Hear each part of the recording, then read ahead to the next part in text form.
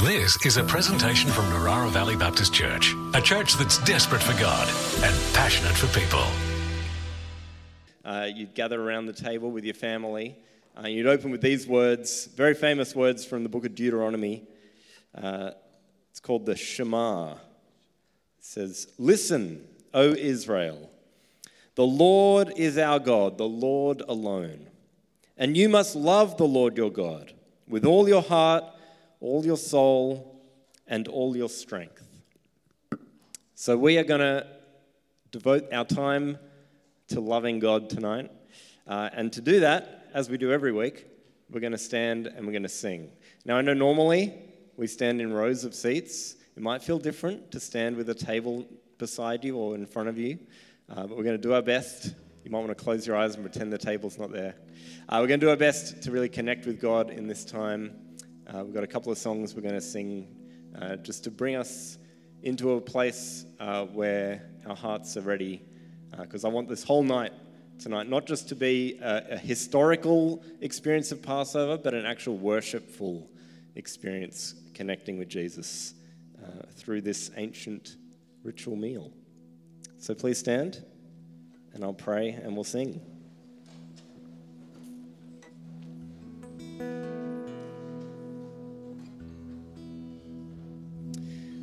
Lord, our Lord, you are God and you alone are God. Lord, we love you with all our hearts and all our souls and all our strength. Lord, I pray that tonight everything that we say and do together would be an act of worship, to lift you up, to celebrate who you are and what you've done. In Jesus' name we pray. Amen.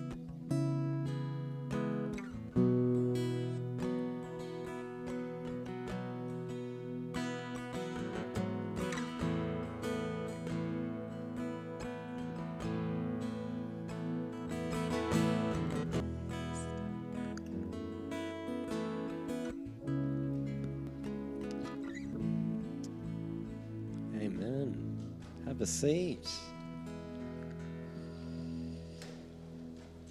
In Luke chapter 22, it says this: "Then came the day of unleavened bread, on which the Passover lamb had to be sacrificed. Jesus sent Peter and John, saying, 'Go and make preparations for us to eat the Passover.' 'Where do you want us to prepare it?' they asked. He replied, 'As you enter the city, a man carrying a jar of water will meet you. Follow him to the house that he enters and say to the owner of the house, "The teacher says, where is the guest room where I may eat the Passover with my disciples?" He will show you a large room upstairs all furnished. Make preparations there.' They left and found things just as Jesus had told them. So they prepared the Passover." Now, you and I, when we read that, we might get a certain impression, a certain idea in our minds about what is going on here. What I want to do tonight is to help us get a deeper understanding of this particular Passover, this Passover that we often call the Last Supper that Jesus had with his disciples. I think often what we think is that this was just a meal. Jesus and his friends just got together to have dinner at someone's house. It was a little bit random the way they made their way to that house. It seems to be a house of someone they didn't really know, and that's odd. But apart from that, we kind of just go, oh yeah, they had a meal. And we might even know that at that meal, Jesus did what we now call communion, where he took some bread and some wine and he said, "This is my body and this is my blood," which we often celebrate here at church. But I think we miss what they mean when they say Passover. Maybe we pass over that word. That's my dad joke for the night. So I thought we should figure out what is Passover. Hang on, I've got slides, but I'm not using them. It's not a click. Oh, we did that. What is the Passover? Here we go. So, the Passover is a celebration in the form of a meal, and it's a meal that tells a story. Not just any story, a historic story, the story of the Exodus. This is the story of God's people being rescued from Egypt, where they were enslaved by the Pharaoh of Egypt about 3,200 years ago. So this is ancient history. If you don't know the story, basically, there's a guy called Moses. You've probably heard of him. And there's a guy called Pharaoh, and they have this long-standing argument over whether Pharaoh is going to let God's people leave and no longer be slaves to him, or whether he's going to keep them working for him. And it goes on, this argument, and God intervenes again and again to bring plagues on the nation of Egypt to kind of wake up the Pharaoh and get him to take notice. And it's almost like normally, if you had a group of slaves enslaved in the ancient world and they all wanted to stop being slaves, they would rise up, they would arm themselves with whatever weapons they could get their hands on, and they would overthrow their masters, they'd kill a lot of people, and they would take over or they'd run away or whatever that looked like, a slave revolt. But God does it a different way. If you want to read it, it's in the book of Exodus, chapters 1 through 18. But it's a lot to read. We're not going to read it all tonight. Instead, what I want to do is give you a little taste of kind of the Passover moment. The part of the story that gives us that word, pass over.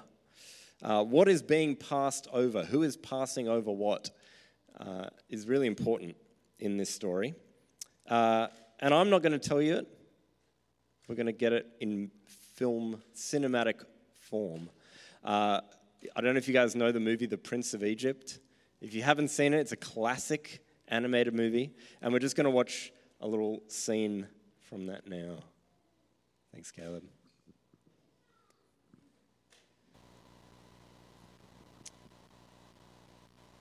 Powerful, isn't it?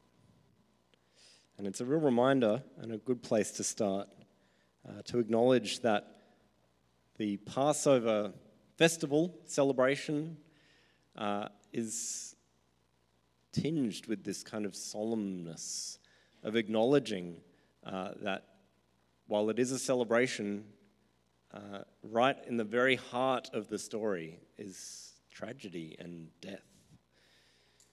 And even today, when Jewish people celebrate Passover, a lot of the celebration is acknowledging that and is quite solemn, as you'll see tonight. Now, I don't think it was a coincidence, and the Bible doesn't think it's a coincidence. Jesus himself is pretty clear that it is no coincidence that the events of Easter took place in the week of Passover. That this festival of God's people was taking place at the very time when Jesus was arrested and killed on the cross. That was God's intentional timing. God was doing another Passover. And so tonight what we're going to do is I'm not going to pretend to be Jewish, because I'm not. We're not going to pretend to be Jewish. What we're trying to do is sort of join some of the dots between the Jewish Passover festival that Jesus celebrated 2,000 years ago with his disciples in that upper room on that Thursday night, with the events that happened the day after on Good Friday. So this is actually more of an Easter experience than a Passover experience, although it's kind of both. I don't know, you know what augmented reality is? The thing where you hold up your smartphone and it like uses your camera, but things are different. We're doing that. We're kind of holding up our smartphones to the Passover and seeing Jesus and Easter simultaneously. That's my modern analogy. So yeah, tonight we're celebrating freedom. We're celebrating that God has set us free. Just as Jesus and his disciples, or Jesus and Mary and Joseph and his brothers, all of the disciples with their families would have celebrated every year, year on year on year, the freedom that God brings. For them, it was the freedom from slavery to Pharaoh in Egypt. And for us, it's the freedom from sin and death, that we've been set free by Jesus. The first thing you do when you come to a Passover meal is that you light the candle. Each of you will have a candle on your table, and I'd like one person at the table to take a match and light the candle. Traditionally, the matriarch, the grandma or the mother in the household, would do this job. So if you have a grandma or a mum at your table, she can do it. If not, just any volunteer.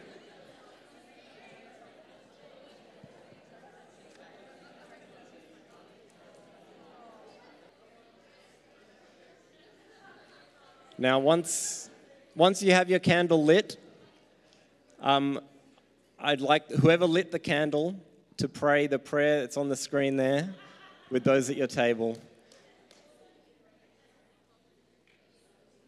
Go for it, whenever you're ready.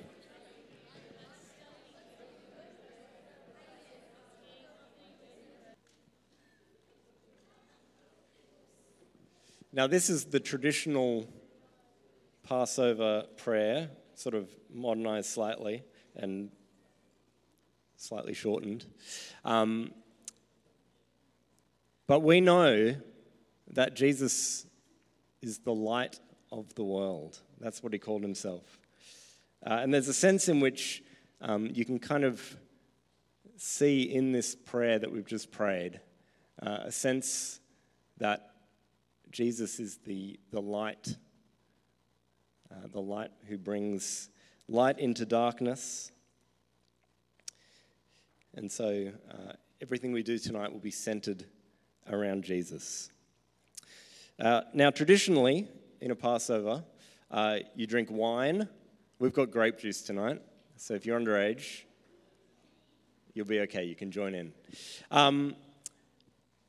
There are traditionally 4 Passover cups. Here they are. The 4 cups is not literally 4 cups on your table. There's enough for 1 per person. But you fill and drink from your cup 4 times. You have 4 cups of wine across the course of the meal. And each one is a celebration of a different aspect of what God has done. Earlier in the book of Exodus, before the Passover moment, in the midst of the kind of fight with Pharaoh, there are these famous words. So this is in Exodus chapter 6, verses 6 and 7. God says, I am the Lord, and I will bring you out from under the yoke of the Egyptians. I will free you from being slaves to them, and I will redeem you with an outstretched arm and with mighty acts of judgment. I will take you as my own people, and I will be your God. And those 4 declarations, those 4 promises that God makes to his people before he's even started the process of setting them free from Pharaoh, they're the 4 things that we celebrate with the 4 cups. So, divvy out your cups, have someone pour some juice into each one, and we're going to do the first cup, which is the cup of holiness.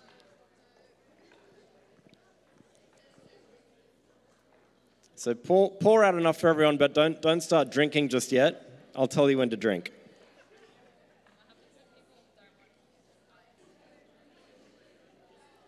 If you're allergic to grape juice, you can just have an empty cup and just join in.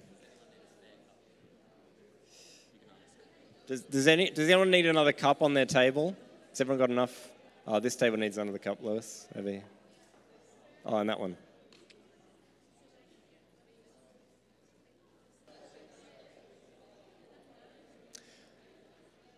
So the first promise of those 4 promises in Exodus 6 is, I will bring you out. This is the idea that God is saying, you're kind of living amongst these other peoples, intermingled with them. I'm going to bring you out and you'll be just you, just my people together. That they'll be set apart for God's special purposes, and that he treasures them, that they're his treasured possession. But Jesus, when he got to this cup with his disciples on that special Last Supper Passover meal, he said these words in Luke 22, 17 and 18. He said, "Take this," being this cup, "take this and divide it among you. For I tell you, I will not drink again from the fruit of the vine until the kingdom of God comes." So what Jesus is saying is that this is not the cup that the people of God are the Jewish people set apart. He's now saying this cup represents that the kingdom of God is God's people set apart. So you, like me, might not be ethnically Jewish, but we can drink this cup tonight as the cup of the kingdom of God. We can drink this cup knowing that you are one of God's people. If you belong to Jesus, if he is your king, then you belong to the kingdom of God, and you can drink this cup, set apart as God's people. So please, let us drink together. You can keep drinking as we go along. You don't just have to have one sip and stop. After the first cup, the next thing that happens is that the unleavened bread is broken at the table. The breaking of bread is also a sort of symbolic moment. This isn't the moment you eat the bread, this is the moment you break the bread, and they're separate parts of the ritual. So we're not going to eat it yet, but we are going to break it. The point of the breaking of the bread traditionally in the Passover meal is about symbolizing the fact that as God's people, we are a sharing people. And even the ancient Jewish people celebrated that they were a sharing people, that they shared what they had with one another, and that God had set them apart. They just drunk that cup of holiness. God had set them apart to be a people who would be a blessing to the world, sharing beyond just one another. But Jesus, when he got to this moment in his Passover meal, we read in Luke 22, the next verse, just after I left off, says, "And he took bread, gave thanks, and broke it," that's what you're supposed to do, "and gave it to them, saying, 'This is my body given for you. Do this in remembrance of me.'" So Jesus is saying, I'm not just sharing with you some bread, or I'm not just sharing with you my money or my resources. I'm sharing with you my very body, my very life. He's saying my body is going to be broken apart like this bread that we break. And my body is going to be shared with everyone. So we're not going to eat the bread, but we are going to break it. So whoever at the table would like to be the leader for this moment, take one of the bits of bread, and as you break it, you can say, did I put the words on the next slide? Oh, okay, I'll say the words as you break it. So hold your bread, and I'll say the words because I forgot to put them on the slide. Are you ready? "Let all who are hungry come and eat. Let all who are needy come in and share the hope of Passover, that Jesus gave his life for us."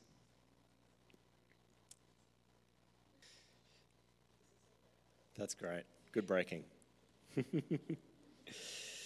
So earlier on, I told you some of the story of the Exodus. I do encourage you to read all of Exodus 1 through 18. That's kind of the narrative bit of the book of Exodus. You can read the rest as well. Once you get started, you'll love it. The other thing you could do is you could find out whatever streaming service is currently hosting The Prince of Egypt and watch it because it's a great classic movie. But traditionally, the leader, the patriarch of the household at this point would stand up at the table and would retell in his own words, the story from those chapters of the book of Exodus. So I'm going to do that as the leader tonight. I'll do my best. It's supposed to be my own paraphrase, not just reading word for word from what's in the Bible. If I get something wrong and you know those chapters really well, let me know. So in the time of Joseph, the son of Jacob, God's people was just Jacob's family. And Jacob's family, with Joseph, moved from Canaan to Egypt, where Joseph had become a kind of prime minister, a high-ranking official in Pharaoh's court. And they were really well respected and well regarded, and they were given the best land in Egypt to settle in. But Jacob and Joseph and his brothers, they all died. And so did the Pharaoh. And their children and their children's children and their children's children's children all passed away. And generation after generation went by. And some 400 years later, the Pharaohs and the Egyptians had forgotten who these people were and what special place they had in saving the nation of Egypt all those years ago with Joseph. They thought, these Israelites are different. They're not like us. And there's a lot of them, and they keep having babies, and we don't like it. And in fact, one Pharaoh was so concerned that he decided we should make these people our slaves. They are less than us. They are not true Egyptians, and we should enslave them. And they did. Sometime later, another Pharaoh was so worried about how many of these slaves they were and how strong they were. I mean, they were good slaves, good workers, but there was a lot of them, and it was a bit scary. So what he did was he instructed the midwives to kill all of the newborn male Hebrew boys that were born.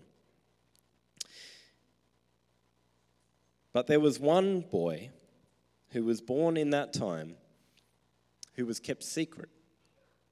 The midwives didn't get rid of him like they were told to, and his mother kept him secluded in the home until she couldn't keep him hidden anymore.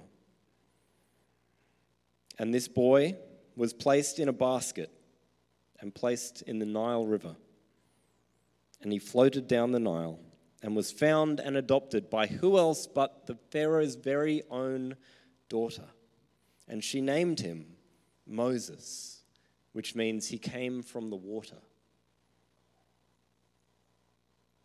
He survived to adulthood, but not just adulthood, but princehood. He'd been adopted as a member of the royal household, brought up in privilege. And in that time, when he reached adulthood, he became aware that there were these slaves and that they were being treated poorly. And he saw an overseer mistreat a slave, and he killed the overseer. And he hoped no one had seen, but someone did. And so, fearing retribution, he fled. He left his place of privilege. He left everyone he knew, and he ran out into the desert across in the wilderness of Sinai. When he was there, he became a shepherd, and as he was tending his sheep, he happened to go up a particular mountain, just like any other. But at the top of the mountain, chasing after a lost sheep, he found a bush. And the bush was burning, but it wasn't being consumed by the fire. And he approached this burning bush, flamed but not consumed. And a voice spoke to him from the bush. And the voice said, I am is speaking to you. And you must lead my people into freedom. You must go to Pharaoh and tell him to let my people go.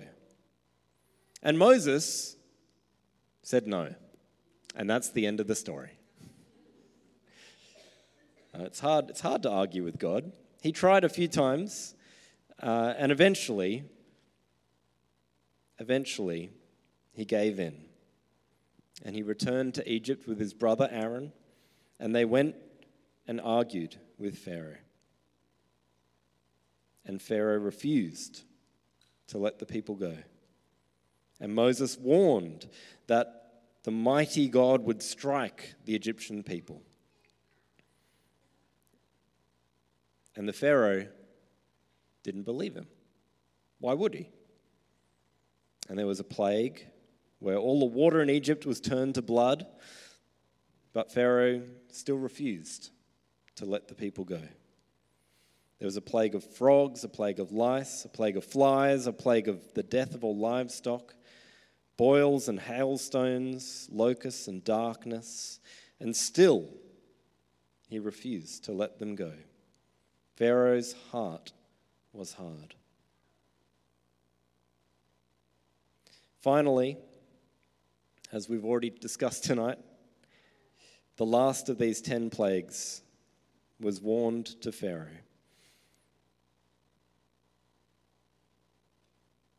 The plague of the death of the firstborns.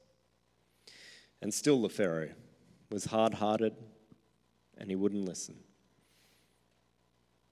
And so, on that night, the Israelites huddled together in their homes with their cloaks on, with their walking sticks already in their hands, all their bags packed, ready to go. And as soon as the night was over and the sun rose, Pharaoh told them to go. And so they fled. They fled out into the wilderness. But Pharaoh's army followed them and cornered them at the Red Sea. But God parted the sea, and God's people walked out on dry land.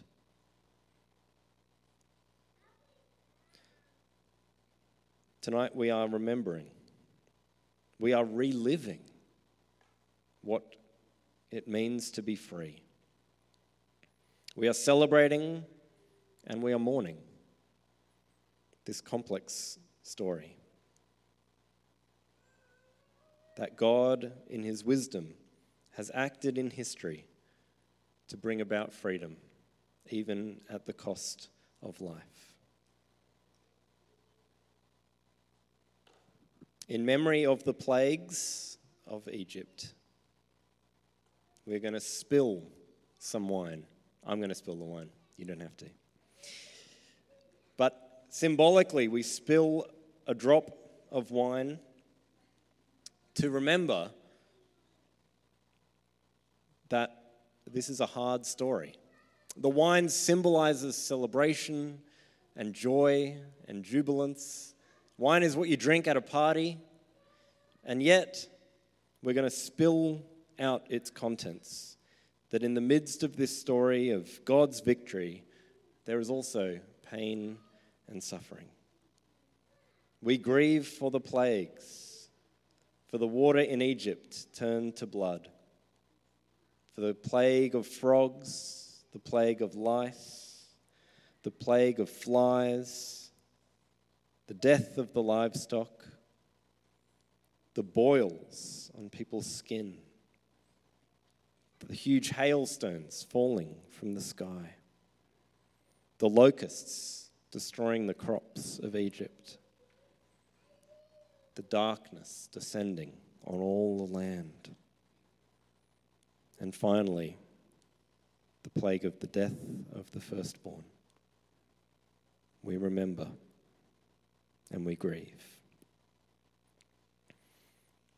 And we grieve too for the plagues of our own time, for selfishness and greed, for falsehood and deception, the inhumane treatment of those who are defenseless, be they the very young or the very old, the poor the marginalized. We grieve for the apathy of those who see suffering and do not care. We grieve for aggression and violence, whether it's in the home or between nations making war. We grieve for the envy that we feel toward the joy of others, for the disregard people have for the world God has created. We grieve for the lack of justice for so many who are victims to evil and cruelty.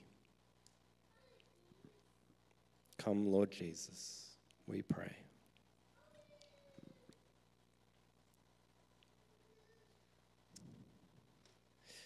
So now it is time to eat the bread. You've been waiting for this moment. Oh, I missed that slide. The bread at the Passover, you'll notice, is unleavened. It's flat bread. It hasn't been risen. And that is because it is bread made without yeast. In Exodus chapter 12, God specifically and repeatedly tells his people they must make their bread with no yeast in it. He tells them that because they're in a hurry. They don't have time to let the bread rise. After waiting for literally hundreds of years, praying, God, please set us free from Egypt, suddenly there is no time left. The time is at hand. There isn't even time for bread to rise. But along with that bread, we also eat bitter herbs, also known as maror. God instructed his people to eat the unleavened bread with the bitter herbs together. These bitter herbs are a reminder of the slavery that the people are fleeing from. And you know, when Jesus ate this meal with his disciples, he dipped his bread in his bitter herbs in quite a famous moment. This is from John's version of this Last Supper. It says, after he had said this, Jesus was troubled in spirit and testified, very truly I tell you, one of you is going to betray me. His disciples stared at one another at a loss to which of them he meant. One of them, the disciple whom Jesus loved, which we think was John, was reclining next to him, like this, on the floor, reclining at the table. Simon Peter motioned to this disciple and said, ask him which one he means. So John leans back against Jesus and asks him, Lord, who is it? Jesus answered, it is the one to whom I will give this piece of bread when I have dipped it in the dish. Then dipping the piece of bread, he gave it to Judas, the son of Simon Iscariot. So Jesus is connecting the bitterness of the bitter herbs that are supposed to be the bitterness of slavery. He's reconnecting it now with the bitterness of betrayal, with the bitterness of his coming arrest and crucifixion. Or maybe he is poetically saying that Judas is in a kind of slavery, that the bitterness of slavery is in Judas's heart. He is enslaved by his greed and selfishness. So we're going to take some of our bread that we've broken, or we'll break some more, and we're going to dip it in the dip on your table. Don't be too heavy-handed. It's quite bitter. Dip some bread in the bitterness and eat it.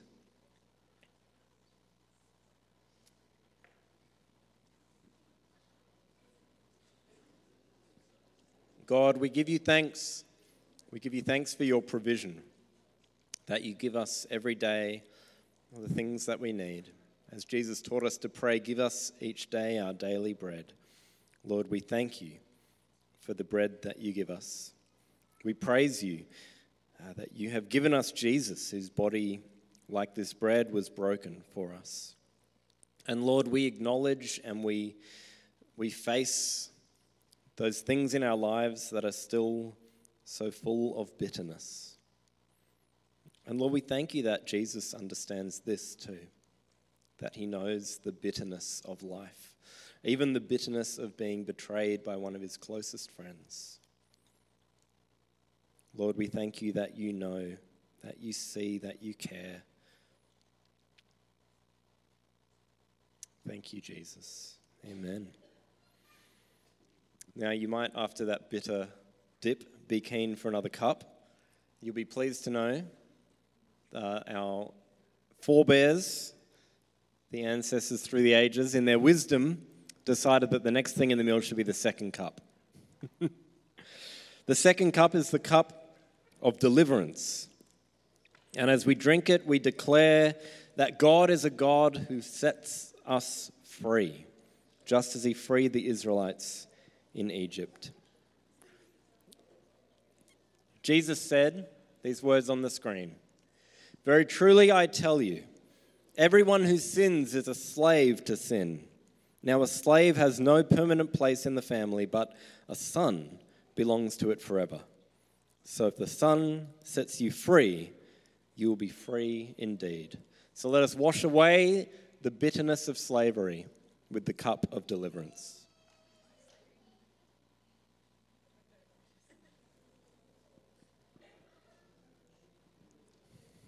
Now, at this point in a traditional Passover, the next thing that happens at the meal is a ceremonial washing. What would normally happen is that there will be a big bowl of water on your table, and everyone would wash their hands in the water as a symbol that we are preparing now to come to the key, the pinnacle, the feature, the central point of the Passover meal, of the Passover celebration.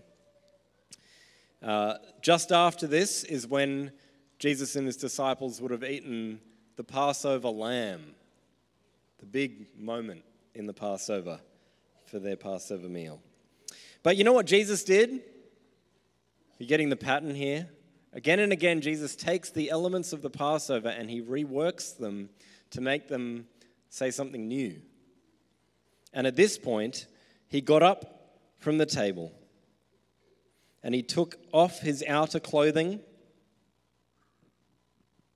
and he wrapped a towel around his waist and he poured water into a basin and began to wash his disciples' feet, drying them with the towel that was wrapped around him.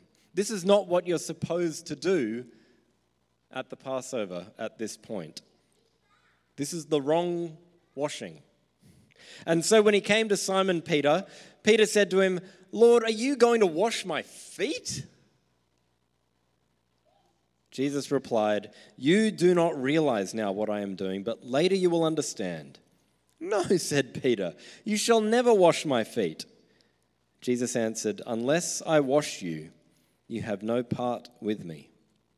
"Then, Lord," Peter replied, "not just my feet, but my hands and my head as well." Jesus answered, "Those who have had a bath need only to wash their feet. Their whole body is clean, and you are clean, though not every one of you." For he knew who was going to betray him, and that was why he said not everyone was clean. When he had finished washing their feet, he put his clothes on and returned to his place. "Do you understand what I have done for you?" he asked them. "You call me teacher and Lord, and rightly so, that is what I am. Now that I, your Lord and teacher, have washed your feet, you also should wash one another's feet. I have set you an example that you should do as I have done for you. Very truly I tell you, no servant is greater than his master, nor is a messenger greater than the one who sent him. Now that you know these things, you will be blessed if you do them." So, tonight, you'll notice that the pitcher of water is a bucket. And it's not on your table for washing your hands, it's on the floor for washing feet. I haven't appointed someone at each table to be the foot washer for your table. And I've done that intentionally. You know, by this point in the meal, I think you know who the leader at your table is. That person who's taken charge of pouring the cups, that person who's volunteered to light the candles, that person who did the breaking of the bread, that person is the leader at your table. So you can dob them in. I think you're doing that already. And I encourage you to go to each person at your table and to offer to wash their feet. They have the right to refuse, just like Peter refused. But I do encourage you, even if it's a bit weird, we're going to try it anyway, to wash one another's feet.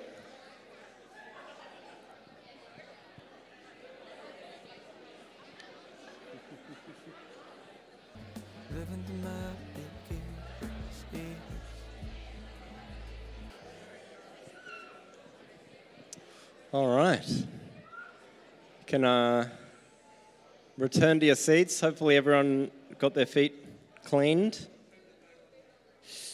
So now after the washing, that brings us to what for Jesus and his disciples was the pinnacle of the Passover meal.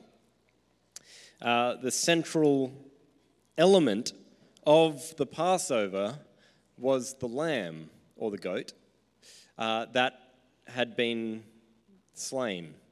In the first Passover, in the book of Exodus, the blood of that lamb was placed on the door frames, like so, with a branch of a hyssop. And they'd take this hyssop branch and dip it in the lamb blood and paint it on the door frames to mark out that this family belongs to the Lord. This family trusts God. And it was almost as if this lamb was taking the place of the firstborn son of that household. Every year, in the tabernacle and later in the temple that was built in Jerusalem, the priests would come and they would kill lambs at the Passover. People would take that lamb meat back to their homes for this moment in the Passover meal, as Jesus and his disciples would have done. However, in 70 AD, the temple in Jerusalem was destroyed, and it hasn't ever been rebuilt. 70 AD, if you don't know the timeline, it's about 35 years after Jesus and his disciples shared this meal. So it's pretty soon after. And from that point on, Jewish people have not eaten lamb at the Passover dinner. It's a way of mourning the loss of their temple and of acknowledging that there is something missing from their religion. And so they have a shank bone of a lamb on their plate, just the bone with no meat on it, as a kind of placeholder, a ceremonial reminder of that. So tonight we're not going to eat lamb, even though Jesus and his disciples would have done so. You'll notice it's not on your tables. I think really in respect of the significance of this moment to a modern, or relatively modern, even back to 70 AD, a modern Jewish tradition. But it is worth remembering in this moment of the meal that we have a new Passover lamb. Not one who needs sacrificing every year, but one who gave his life once and for all. The Lamb of God who takes away the sin of the world, as John the Baptist called him. Just as that Passover lamb gave its blood to save the firstborn sons of the Israelites, so Jesus died and gave his blood to save the world.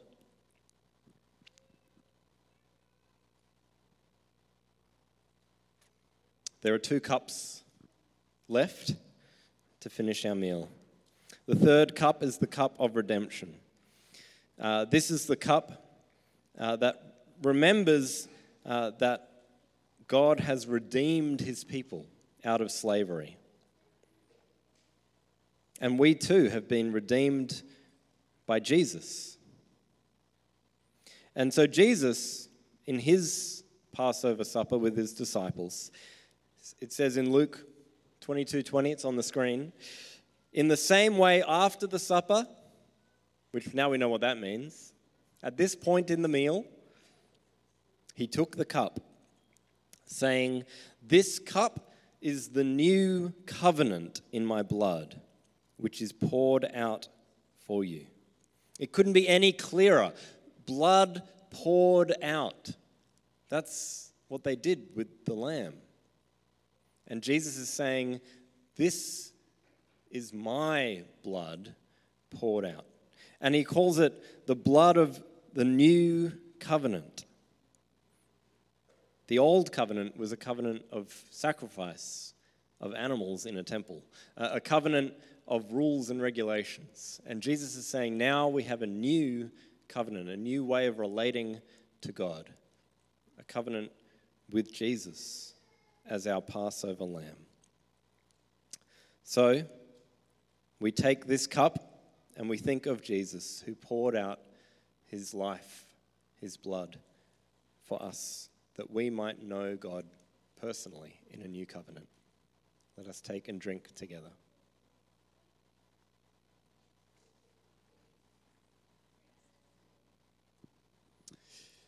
And the fourth and final cup is a cup of celebration. Celebrating the promise, that fourth and final promise of God in Exodus 6 verse 7, where he says, "I will take you to be my people and I will be your God." And so, in celebration of everything that Jesus has done for us, we're going to take the fourth cup and drink once more to celebrate that we have the relationship with God through Jesus, where we can say, he is mine and I am his.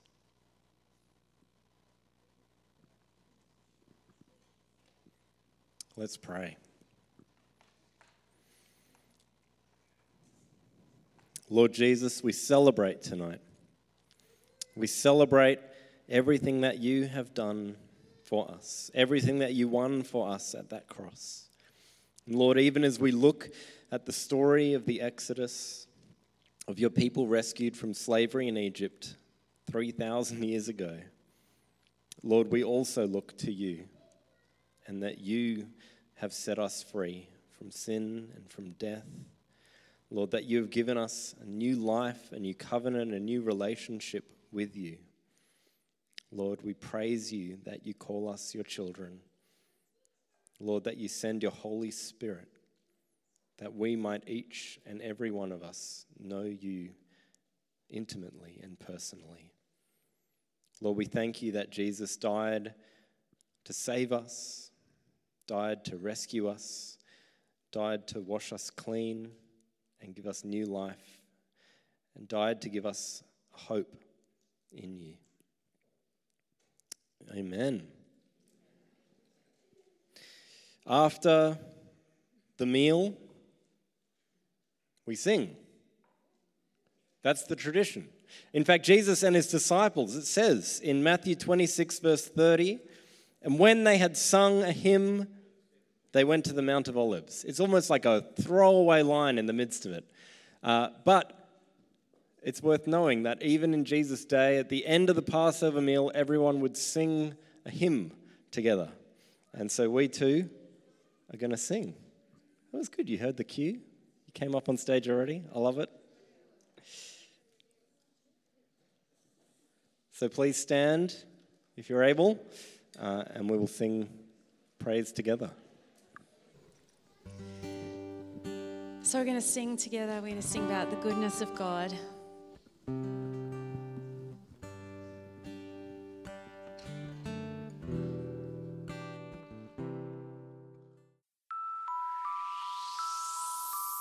This has been a presentation from Narara Valley Baptist Church, a church that's desperate for God and passionate for people. To continue the conversation, we invite you to join us Sundays at 9:30 a.m. and 5 p.m. or on our website at www.nvbc.info.